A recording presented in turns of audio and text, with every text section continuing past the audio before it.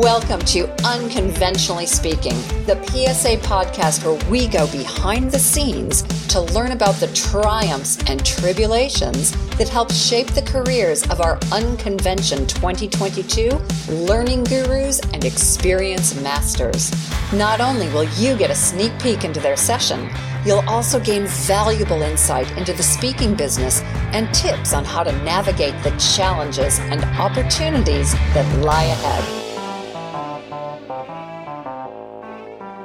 I'm here speaking with one of the legends of PSA. He runs the Boost program. He's all about sales and systems and making life easier and more successful. Ian Stevens, CSP, welcome to the podcast. Thank you. Lovely to be here. Never been better, and thanks for nearly asking. Oh, look, it's an absolute pleasure to not ask you anything. So let's get on to some non-questions, shall we?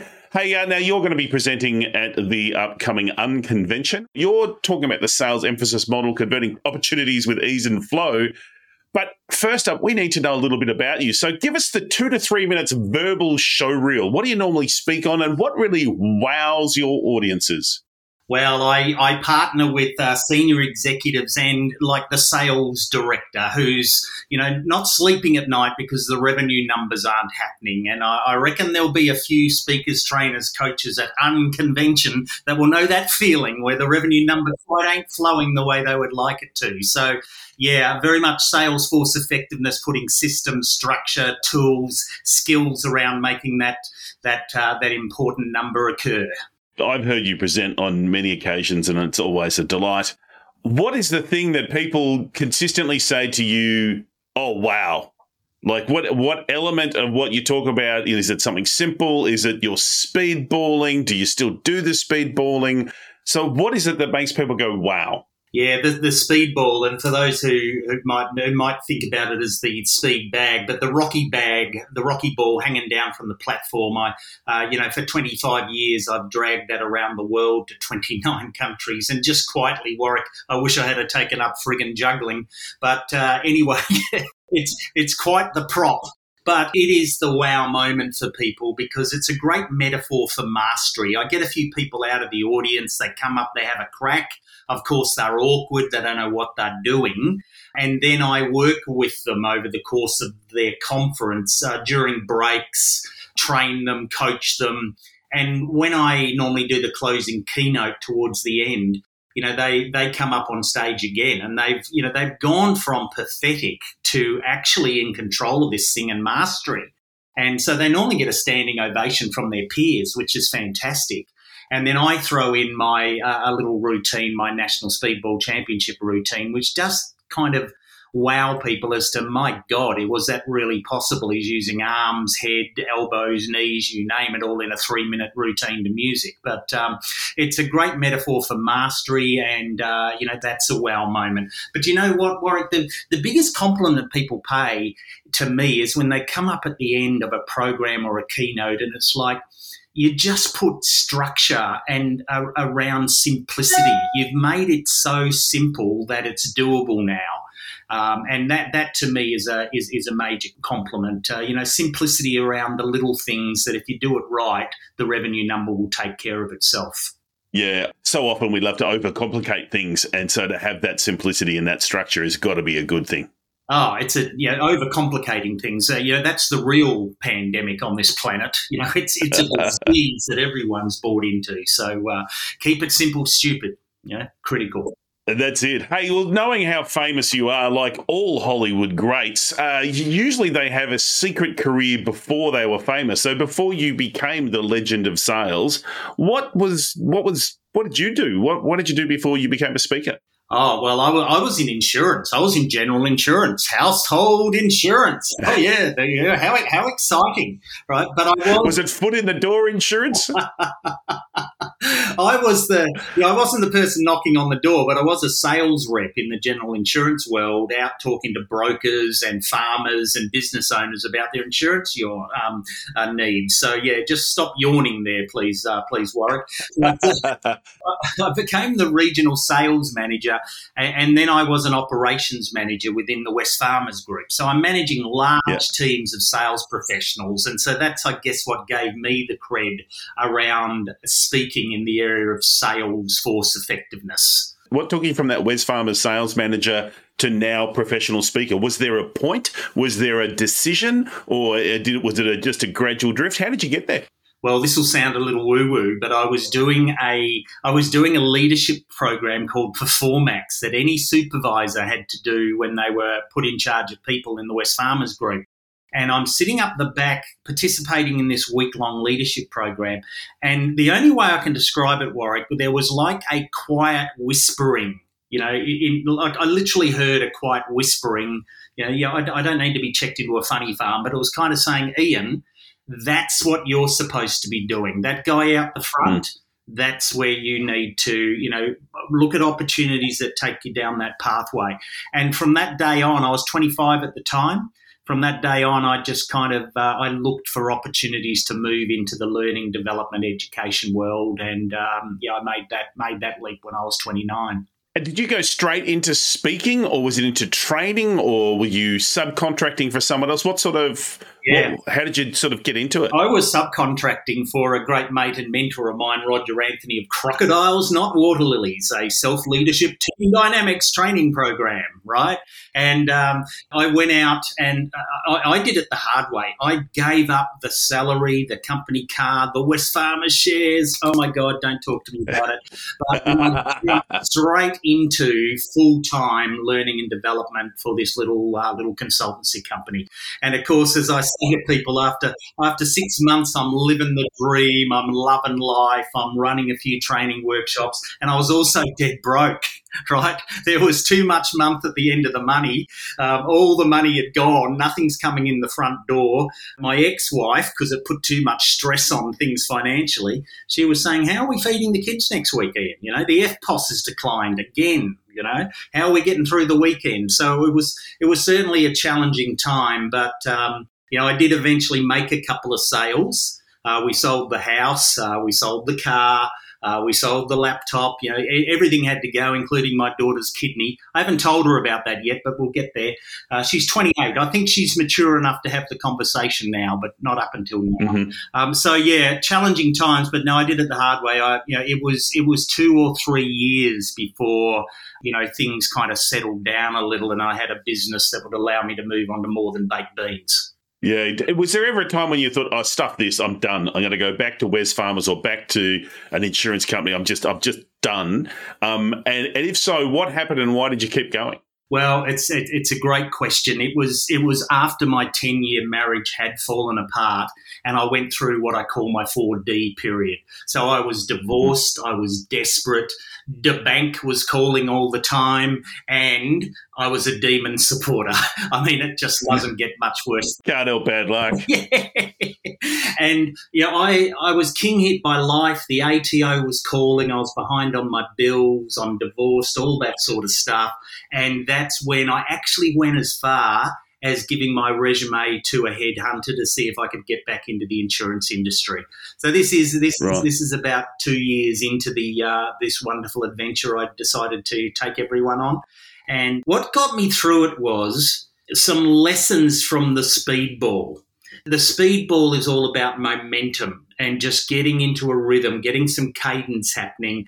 And, I tell people my speedball almost became my Wilson, for off the movie Castaway, right? It became my Wilson. I would talk to it and it would give me little messages, and it was kind of saying, just get up and go one more round, Ian.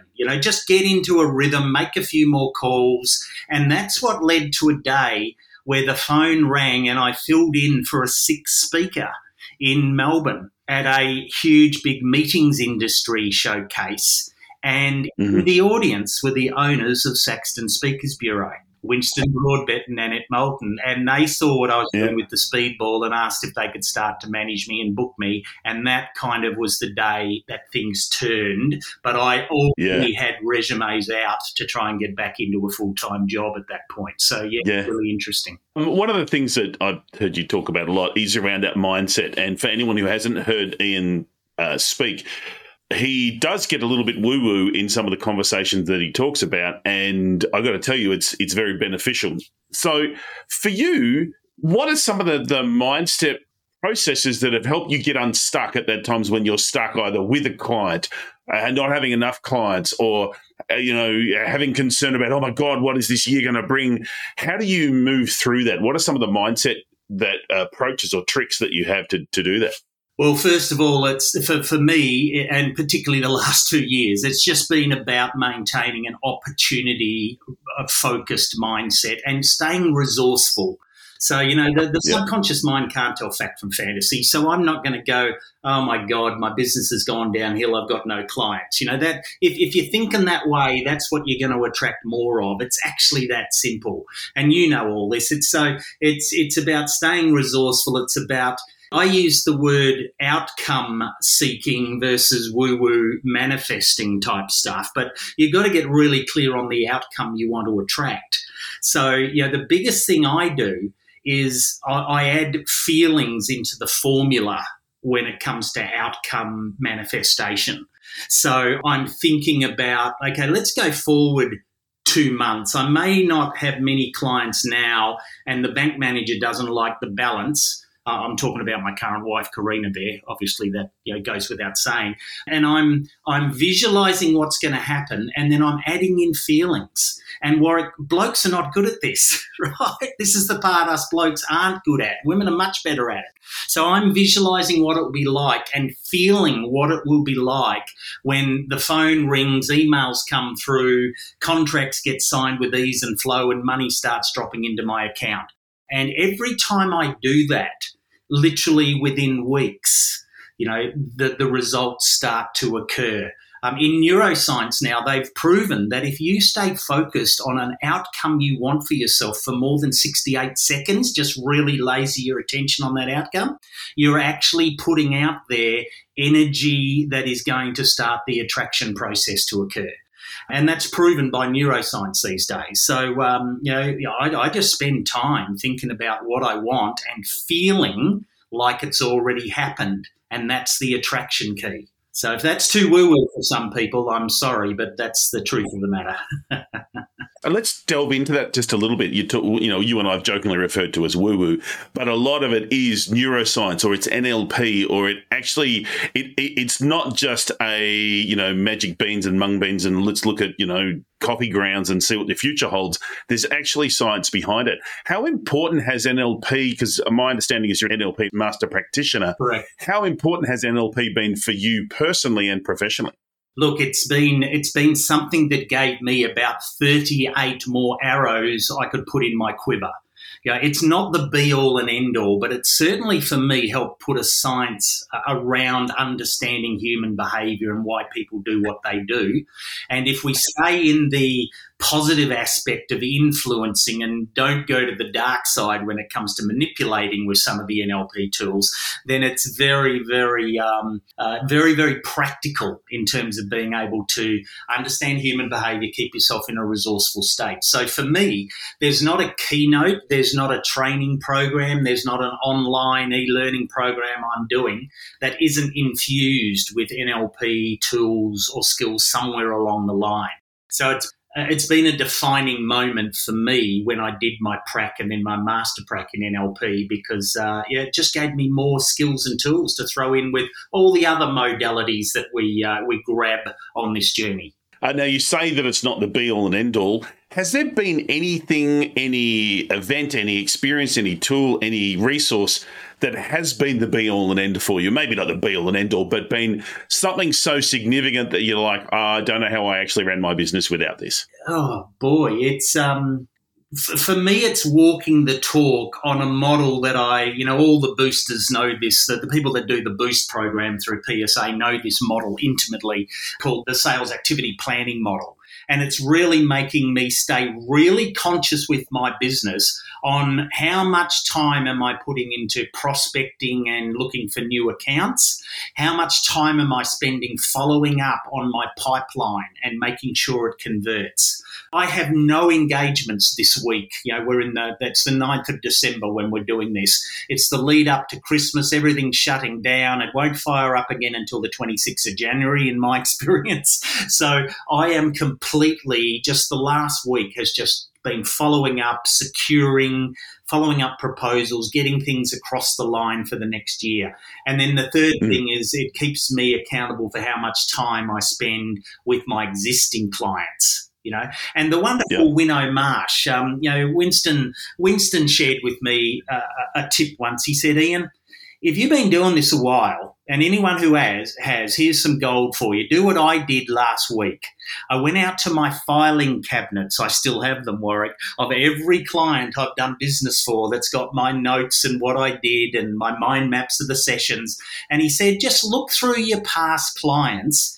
And he said, I reckon there's more business there than you can shake a stick at. And I walked back out of where I have the filing cabinets and I had 12 files in my hand. And I've rung them all and 6 of them have gone, funny you should reach out. We're just locking in some stuff for next year. And all of a sudden, I've got a lot of activity going on. Right. So, it's a simple model, 3 areas: prospecting, securing and retaining. But what are you going to do to keep yourself accountable to stay on top of those 3 areas? Because just quietly, and we won't name names, but there have been some people who've been around in speaking and training for a long time who've had to go back to a full-time job over the last 2 years because they haven't managed that side of their business well. So that'd be it for me. Look, and speaking of the last 2 years have been, for want of a better term, unique.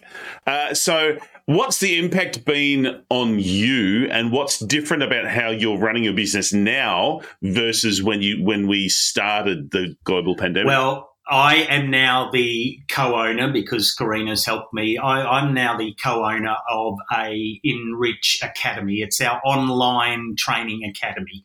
And we have all 9 of our main programs up and running there now as 3-month programs, drip-fed little e-lessons, and I'm doing monthly deep dive masterclasses with clients. And so I've bundled up my offering now. And Warwick, I'm a bit like you. I ain't going back to the old model.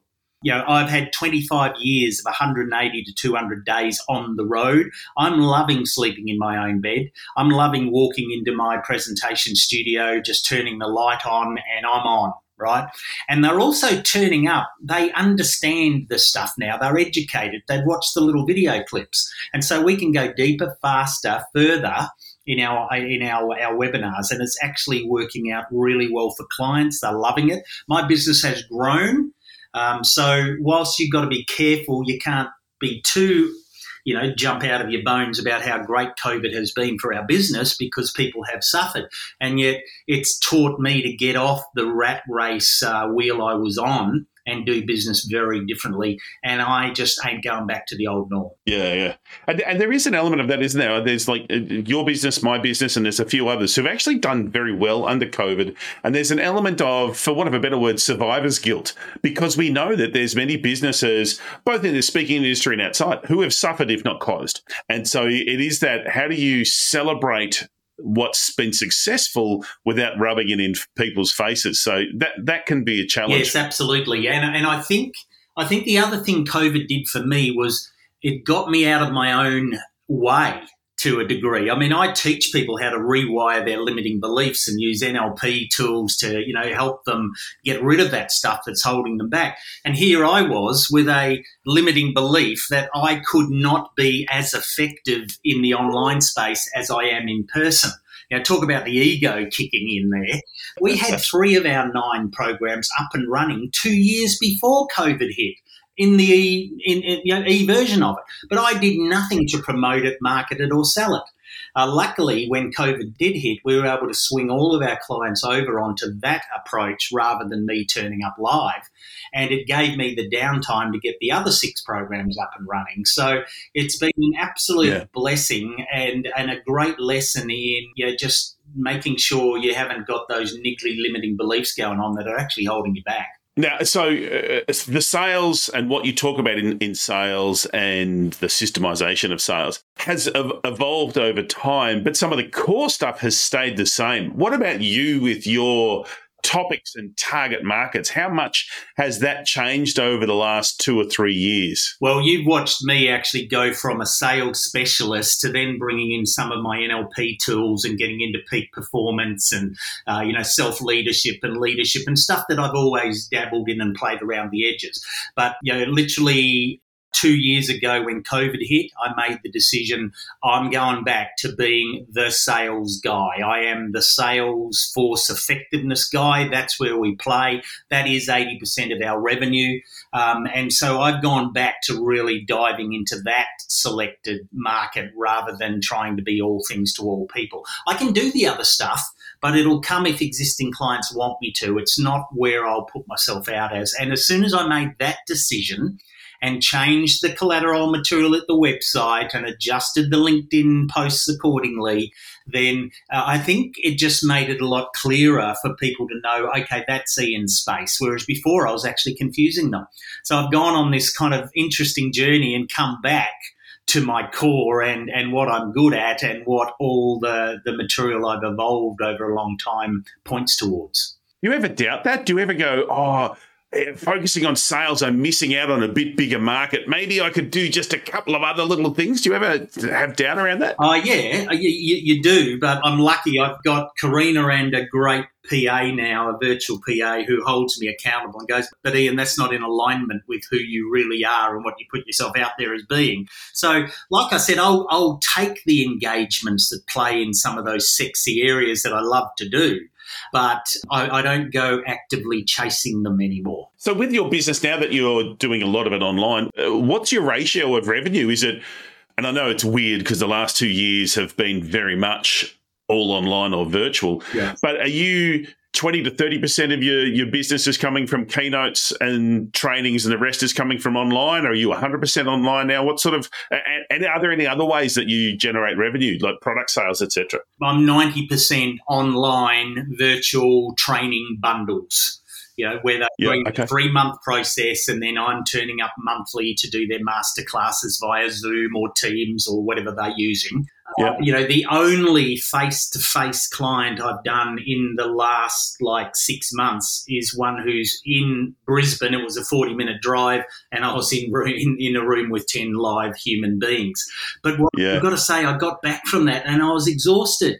And it's like, I'm not fit to it anymore. I'd much rather just walk into my facilitation room, turn on the light, let's go, let's do a deep dive. They're already across all the concepts they've been learning for the last 4 weeks, and now we integrate it. So, so 90% is online, and what I'm doing, clients who have put their entire sales team through the process, they are then in phase 2 looking at buying the intellectual property rights. So where they're getting access to all the videos and all the downloads and the train the trainer model. Cool. Well, let's look forward. So the last couple of years, and I get from my nerdy, geeky self loves the idea that COVID's actually accelerated our use of technology by about 10 years because we had to. So take us 10 years out with your business. In your wildest dreams, what does it look like? Are we doing VR headsets? Are we hologramming? Are we, what are we doing? Are we still talking about hybrid?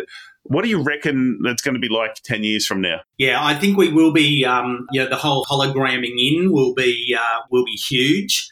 And so, I'm starting to look at how that works now and try and get ahead of the curve on that. I think we will never return to the old model 100%. So virtual is here to stay. But you've got to sell it. I'm finding I've got some clients saying, we get it, Ian. We just want to get people back in the room at the moment. They're kind of, they're zoomed out. But I am selling them on the concept of it's actually a better learning process for your participants to do it this way. So I think we will be beaming in a lot more, and it'll be virtual. If you are only a keynote speaker that has to turn up live, that to me has danger signs attached to it in the world that we're now living in.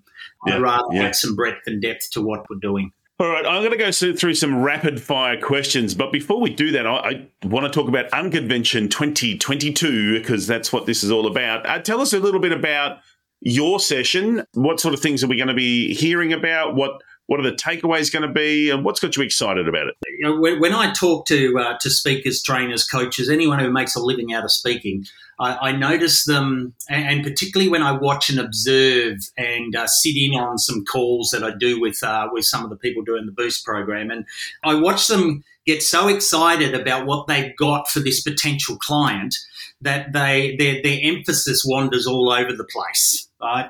You don't have to always sell a client on the idea of having Warwick Merry host the event. They might already be there. Right. What you might have to do is place your emphasis on building confidence that I'm your guy. Right. It might be, Warwick, that they're considering you against 2 or 3 other options that they could go with. Right. So you might have to be placing your emphasis on leveraging yourself over the competitor. And then there'll be some logistics stuff. So without going into detail on the model, I'm going to introduce people to the sales emphasis model that I teach sales professionals. And let's face it, a lot of speakers, trainers, coaches they're great at their content. They're not necessarily the best salespeople in the world. So this is a simple way of knowing, with an opportunity in the pipeline or at any meeting I'm attending, whether it's virtual or face-to-face, where you're trying to get a contract across the line or get a gig booked in the diary. This is a simple framework about recognizing where you need to place your emphasis and not wasting time on the other 3 of the 4 that I'll introduce you to. So I'm looking forward to a really practical session where I can, equip people with that tool and give it to them as a bit of a thinking engine as to where they play whenever they're on the phone or on meetings or face-to-face, trying to get some more contracts locked into their diary. Now, I don't know. I'm not sure if anyone will be interested in that, Warwick. What do you reckon? Just not really sure. It's very interesting, though. You talk to speakers and you're right. They love what they do, but they go, oh, but I'm crap at sales, or I'm not very good at this.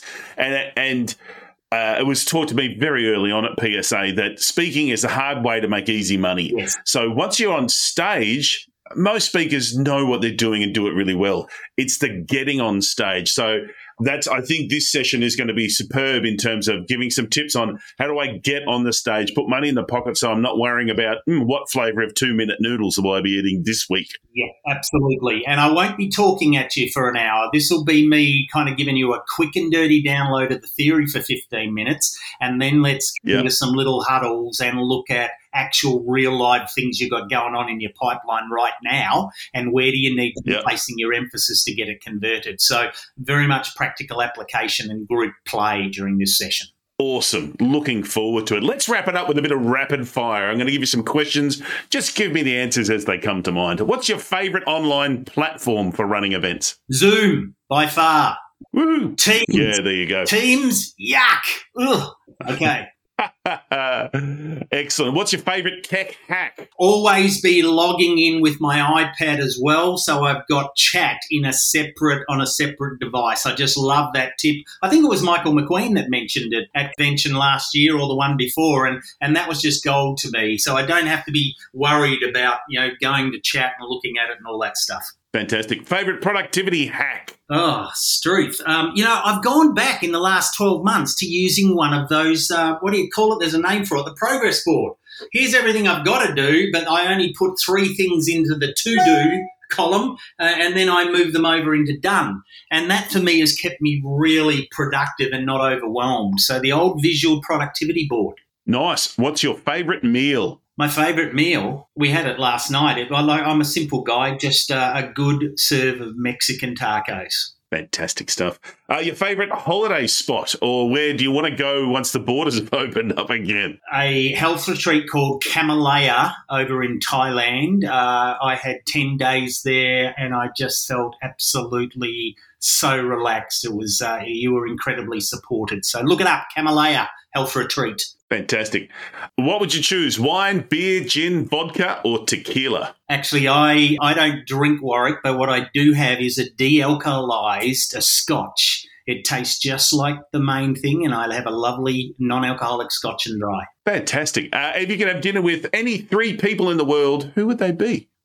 Dinner with 3 people in the world. Jeez. I'd go with Dr. David Martin at the moment, who's getting in the face of everyone around this whole COVID pandemic. He would be interesting to have a chat to.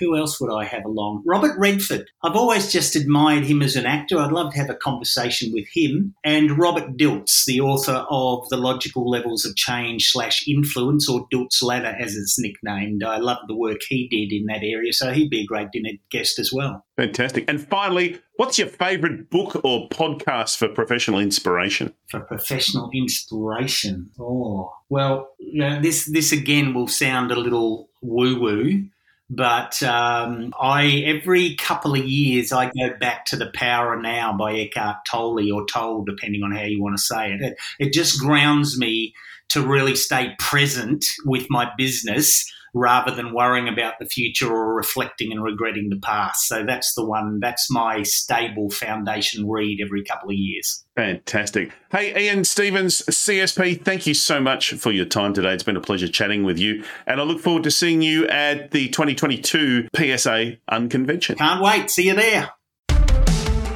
Thanks for joining us for this episode of Unconventionally Speaking. We have over 30 unspeakers of this caliber at Unconvention on the 25th and 26th of March. So grab your seat today. Just click the link included in the show notes. And if you enjoyed this episode, please share it with someone that you know who would also get value from this conversation. And follow or subscribe to the show to ensure that you never miss an episode. See you all at PSA Unconvention 2022. This episode is sponsored by Your Podcast Concierge, podcast production for speakers who want to increase their authority and generate leads from their show. You press record and let them do the rest. And to this, I can personally attest.